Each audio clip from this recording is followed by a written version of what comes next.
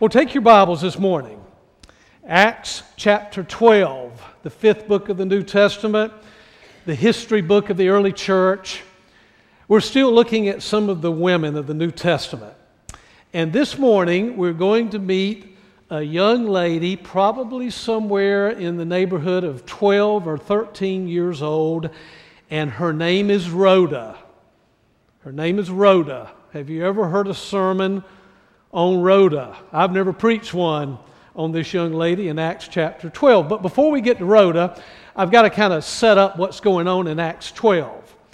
There is a king by the name of Herod, and he has decided to kill one of the disciples of Jesus, James, the brother of John. We find that out in the first couple of verses. And the Jews are so happy and excited that this has occurred that Herod has Peter, another disciple of Jesus, arrested. So Peter is in prison. Now, you need to understand there are a number of Herods, King Herods in the Bible. You're familiar with King Herod the Great of the Christmas story. Remember the Herod who was going to have all of the children, male children 2 years of age and under, killed because the wise men came and reported to him that they were wanting to worship a king who had been born to the Jews. Well, an angel warns Joseph to take Jesus and Mary into Egypt, and they stay a couple of years. And by this point, King Herod the Great has died, but his son, Herod Archelaus, is in charge. So Joseph is fearful to bring Jesus back to the same area, and in fact, in another dream, he's warned not to take Jesus and Mary back to Bethlehem. So that's when they go to Nazareth, up in Galilee. And that's why Jesus is raised. That's his childhood home in Nazareth. So that's Herod Archelaus. Then Archelaus, who's the son of Herod the Great, has a brother, Antipas. And Herod Antipas is the one who chops off the head of John the Baptist that we read about in the Gospels. Well, this particular Herod is Herod Agrippa the First. And he's the grandson of Herod the Great of the Christmas story. And in fact, eventually he'll have a son, Herod Agrippa II, who the Apostle Paul meets while he's in prison at the end of Acts. So we got a bunch of Herods in the Bible. This is Herod Agrippa I. He's killed James. He's got Peter in prison. All right, let's pick up the story in verse 5. So Peter was kept in prison, but the church was earnestly praying to God for him. You know, every church should be praying. Not just individually, but collectively. Not just when there's a problem, but certainly when there's a problem. But generally speaking, every church ought to have seasons when we pray together. Not just on Sunday morning. And we've done that together as a church. And this is one of the models of the early church that we shouldn't forget. In the good times and the not so good times, we should be praying together. The church is praying for Peter. Verse 6, the night before Herod was to bring him to trial, Peter was sleeping between two soldiers, bound with two chains, and sentries stood guard at the entrance. Suddenly an angel of the Lord appeared, and a light shone in the cell.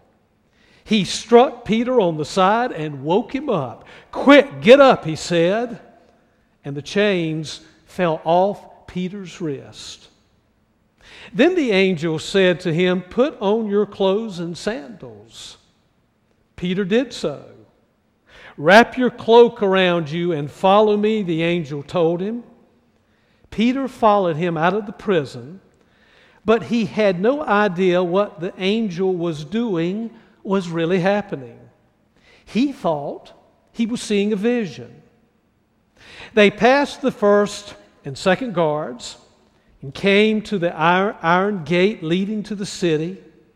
It opened for them by itself, and they went through it.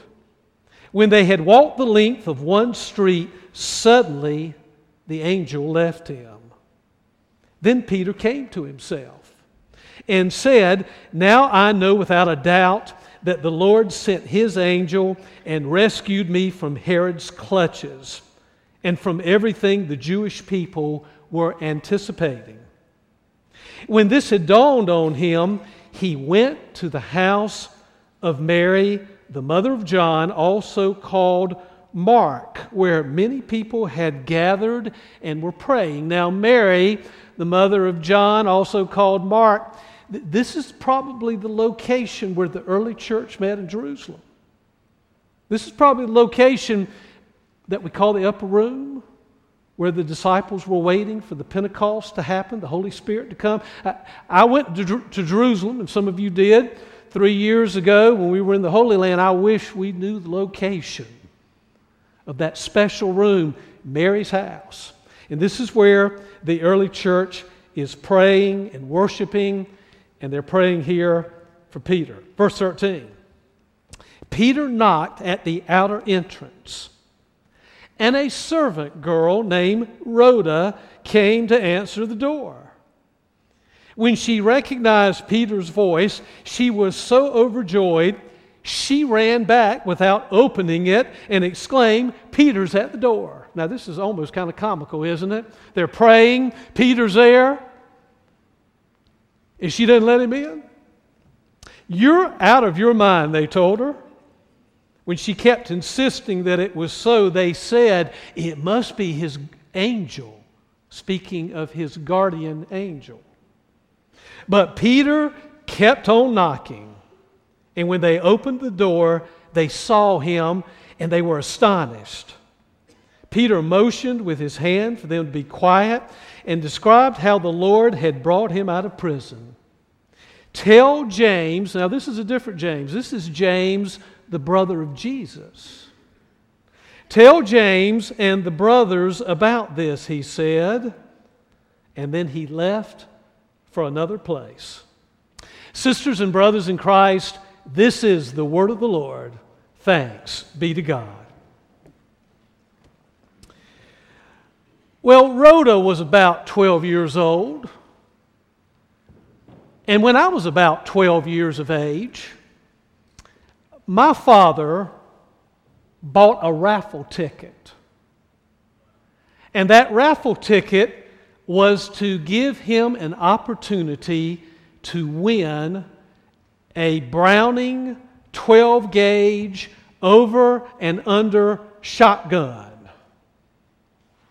Now, my dad already owned a double-barrel shotgun, and we used to take it over to the family farm in Creedmoor, about 20 miles, a little town, about 20 miles north of Raleigh, where he grew up, and we hunted with it, and we would do some skeet shooting. I can still remember the first time I fired that double-barrel shotgun, and I should not have left about an inch between the back of that shotgun and my arm, because when it kicked back, it left a major bruise on my arm. I learned my lesson early on as we were shooting those clay pigeons. So my father buys this ticket, this raffle ticket to buy that shotgun. And for weeks, my dad kept talking about what was going to happen. He was going to win that double-barrel shotgun. The night of the raffle ticket drawing occurred, and my dad had already told my mom that he was going to be home immediately after supper. He wanted supper on the table, if at all possible, so we could quickly eat, so that when the telephone call came through for him to win the the over and under Browning 12-gauge shotgun, that we'd be through with supper and he could go get it. Now, my brother and I'm 12. My brother's 3 years, 9 months younger than I am. We're hearing this and we're kind of getting excited. But deep down inside, we're not that dumb. What are the odds, right? What are the odds that he's going to win this shotgun? But my dad's pretty insistent. He thinks he's going to win it. And I can remember at some point saying, "But Dad, why? Why do you think you're going to win it? I just know it. I feel it. I sense I'm going to win that shotgun." So we ate supper, cleaned up the table, and about 7:30 that night, the telephone rang. Now, this is back in the day, and I'm showing my age, where there's not a multiplicity of phones in the house and there are no cell phones. We just had one phone, and it was in the hallway. And it was one of those old rotary dial phones. You remember that?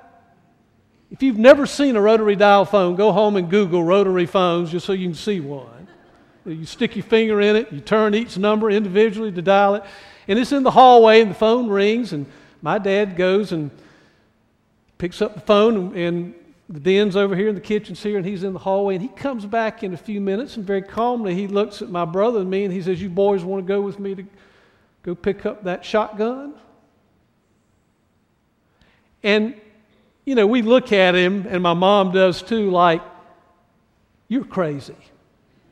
You're just pulling our legs. Come on, you didn't win that shotgun." An hour and a half later, we drive back into the driveway and we walk into the house with a brand new Browning over and under 12 gauge shotgun that my dad won in that raffle.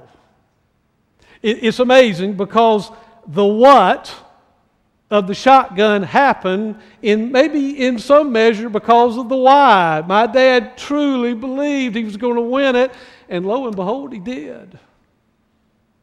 You know, we got a text here out of Acts chapter 12. We've got Rhoda announcing Peter's release from prison, and it's a what that's born out of a why. The what is born out of a why. Rhoda, whose name, by the way, means rose. That's what Rhoda means. She's described as a servant girl to Mary's family. Just like I was age 12 when my dad won this shotgun, she's about 12 or 13 years old, and she's a servant girl in Mary's house. Now, since Peter's arrest, the church has been at Mary's house praying, and the text doesn't tell us how long that's been the case. I mean, it might have been 24 hours, maybe it's 48 hours, maybe it's 3-4 days, maybe it's been a week since he's been in prison. We don't know exactly the amount of time. But undoubtedly, Rhoda knows Peter's voice. She's heard him speak. She's heard him tell the stories of Jesus. She's heard him preach, I'm sure, about Jesus' resurrection. She recognizes Peter's voice very easily when he knocks at the gate. Rhoda's what of a miracle for Peter is undergirded by a why. Rhoda understands that God's power is always at work and it can do anything. And so the text tells us she's so overjoyed in realizing that Peter has been freed from prison that she doesn't open it for him, but she runs and goes back. Now just imagine this. Here's a group of people that are in a time of worship and a time of prayer, and she runs in and stops the prayer meeting, interrupts it, and tells them that Peter has been released and he's standing at the gate. And what is their response? Now, just think about this with me for a moment. Here is a group of people who are praying for Peter's release. They are praying for a what?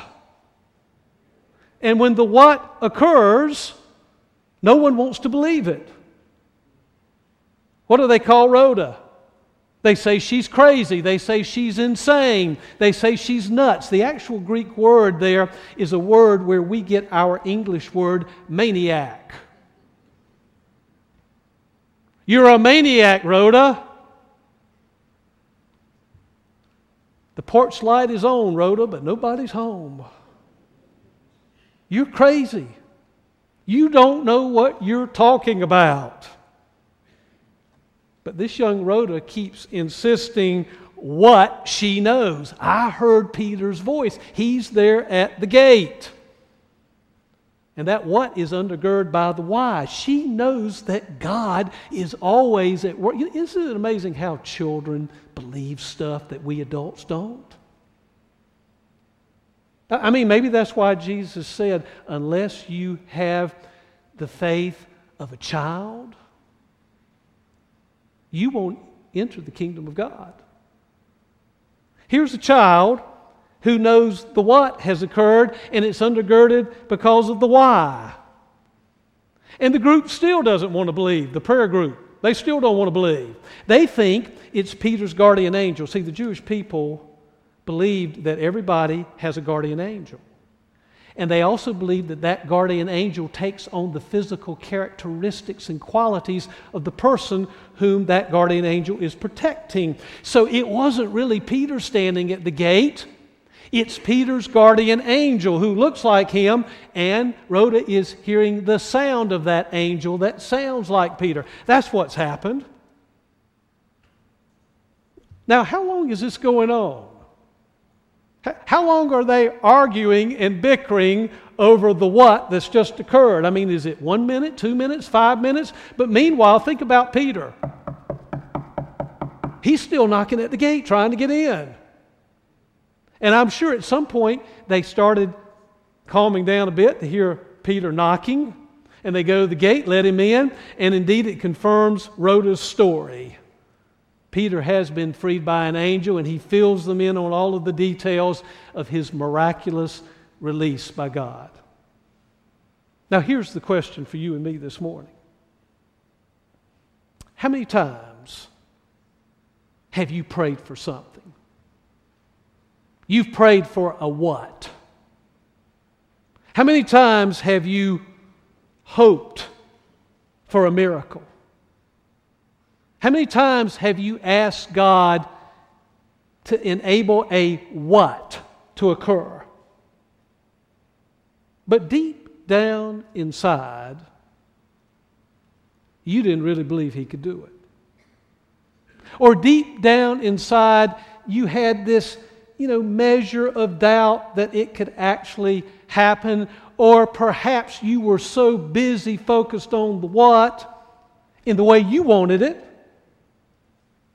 that you missed out that God was at work and He did answer your prayers, maybe in a different way than what you had thought or hoped or dreamed, or maybe you just missed it completely. How many times has that happened for you? How often is it that we receive a word from God that points us in a particular direction and we ignore it, or we're just blind to it? How is it that we have this amazing capacity as Jesus followers to miss out on all of the miracles that God does to bring healing and liberation and freedom and salvation to our lives or to other people? We just miss it. Now, it shouldn't be lost on us in this story that Peter is arrested during the Jewish celebration of the Passover. Now, you remember the Passover celebration is that celebration when the Jewish people look back into their history and remember that they were slaves, they were in captivity and bondage in Egypt for 400 years, and God raises up an 80-year-old senior adult by the name of Moses and sends him down to Egypt, kicking and hollering and screaming that he's not capable and able and doesn't want to. And Moses becomes one of the greatest figures in the history of the Jewish people. The Jewish people, on the night that they are praying for Peter, are celebrating their Passover, their remembrance of what God did in Egypt, and can't even see what God is doing right now in the present in releasing Peter, this miracle of sending an angel. Isn't it interesting how they could celebrate the past but be oblivious to the work of God in the present? There's only one person who believes. There's only one person whose radar screen is up and running. There's only one person who's paying attention to the fact that God is always at work around us, that He does miracles, that He answers prayers, maybe not in the way we want them answered, but He's at work. It's a 12-year-old girl, Rhoda. And indeed, she has to suffer for a season of time as people cannot accept her faith and her trust and her confidence in God. It takes a season of time until that faith and trust becomes theirs. Could it be that we get so caught up in the what for what we hope and pray? We want it done in a certain fashion, in a certain time frame, in a certain way. We want it to look a certain way in our own minds. Could it be that we get so caught up in the what that we sometimes forget the why that undergirds it? So let me take you back for a moment to our 50th anniversary verse when we celebrated 50 years as a church a few years ago, Ephesians 3:20. The what is that God is able to do immeasurably more than all we ask, look up here, or imagine. That's the what. God is able to do immeasurably more than all we ask or imagine. Why? Why is God able to do that? Because, the next part of the verse, because of the power that is at work within us. The Holy Spirit of God is always active and working in our personal lives, in the life of this church, in the life of all of God's church, in our community, in our world. God, through His Spirit, is always at work. That's the why that creates the what. If you know the why, it enables you to see the what that God brings about. But you know, it shouldn't surprise us. We haven't changed a whole lot in 2,000 plus years since the early church days, have we?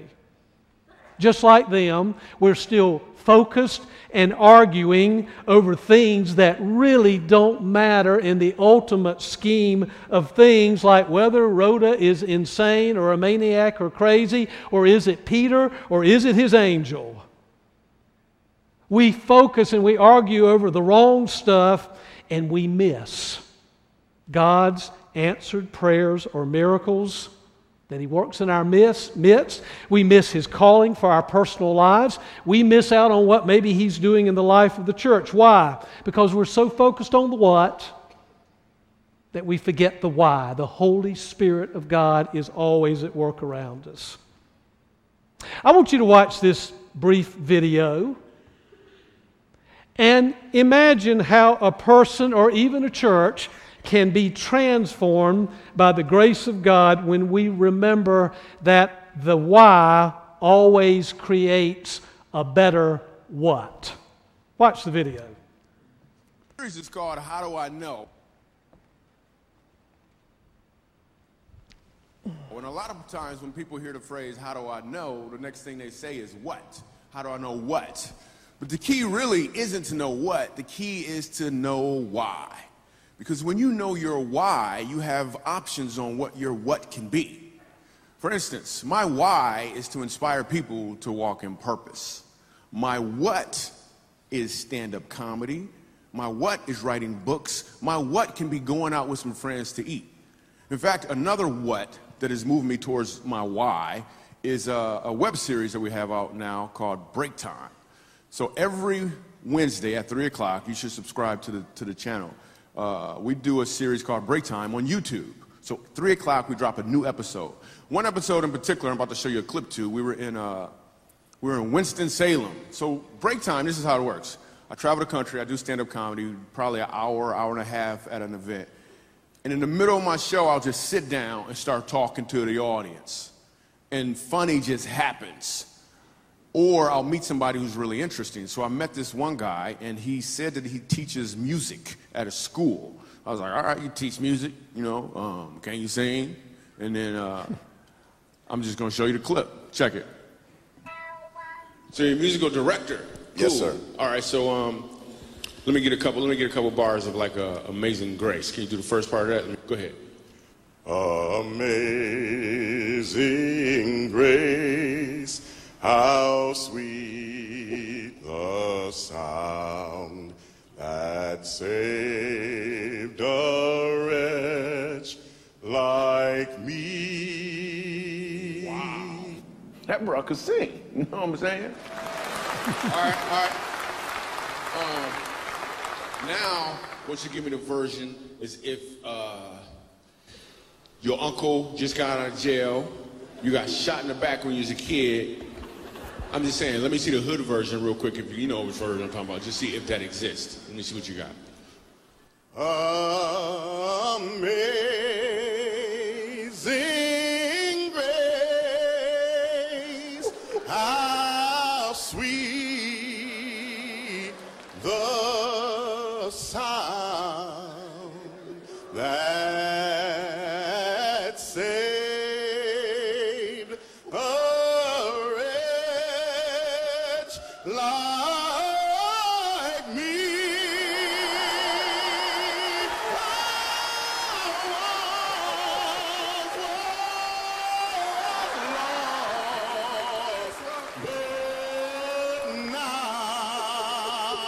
Right now I'm found, was blind, but now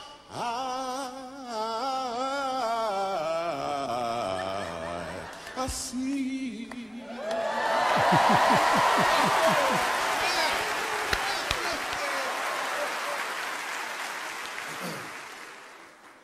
So here's the thing. The first time I asked him to sing, he knew what he was doing. The second time I asked him to sing, he knew why he was doing it. When you know your why, your what has more impact because you're walking in or towards your purpose.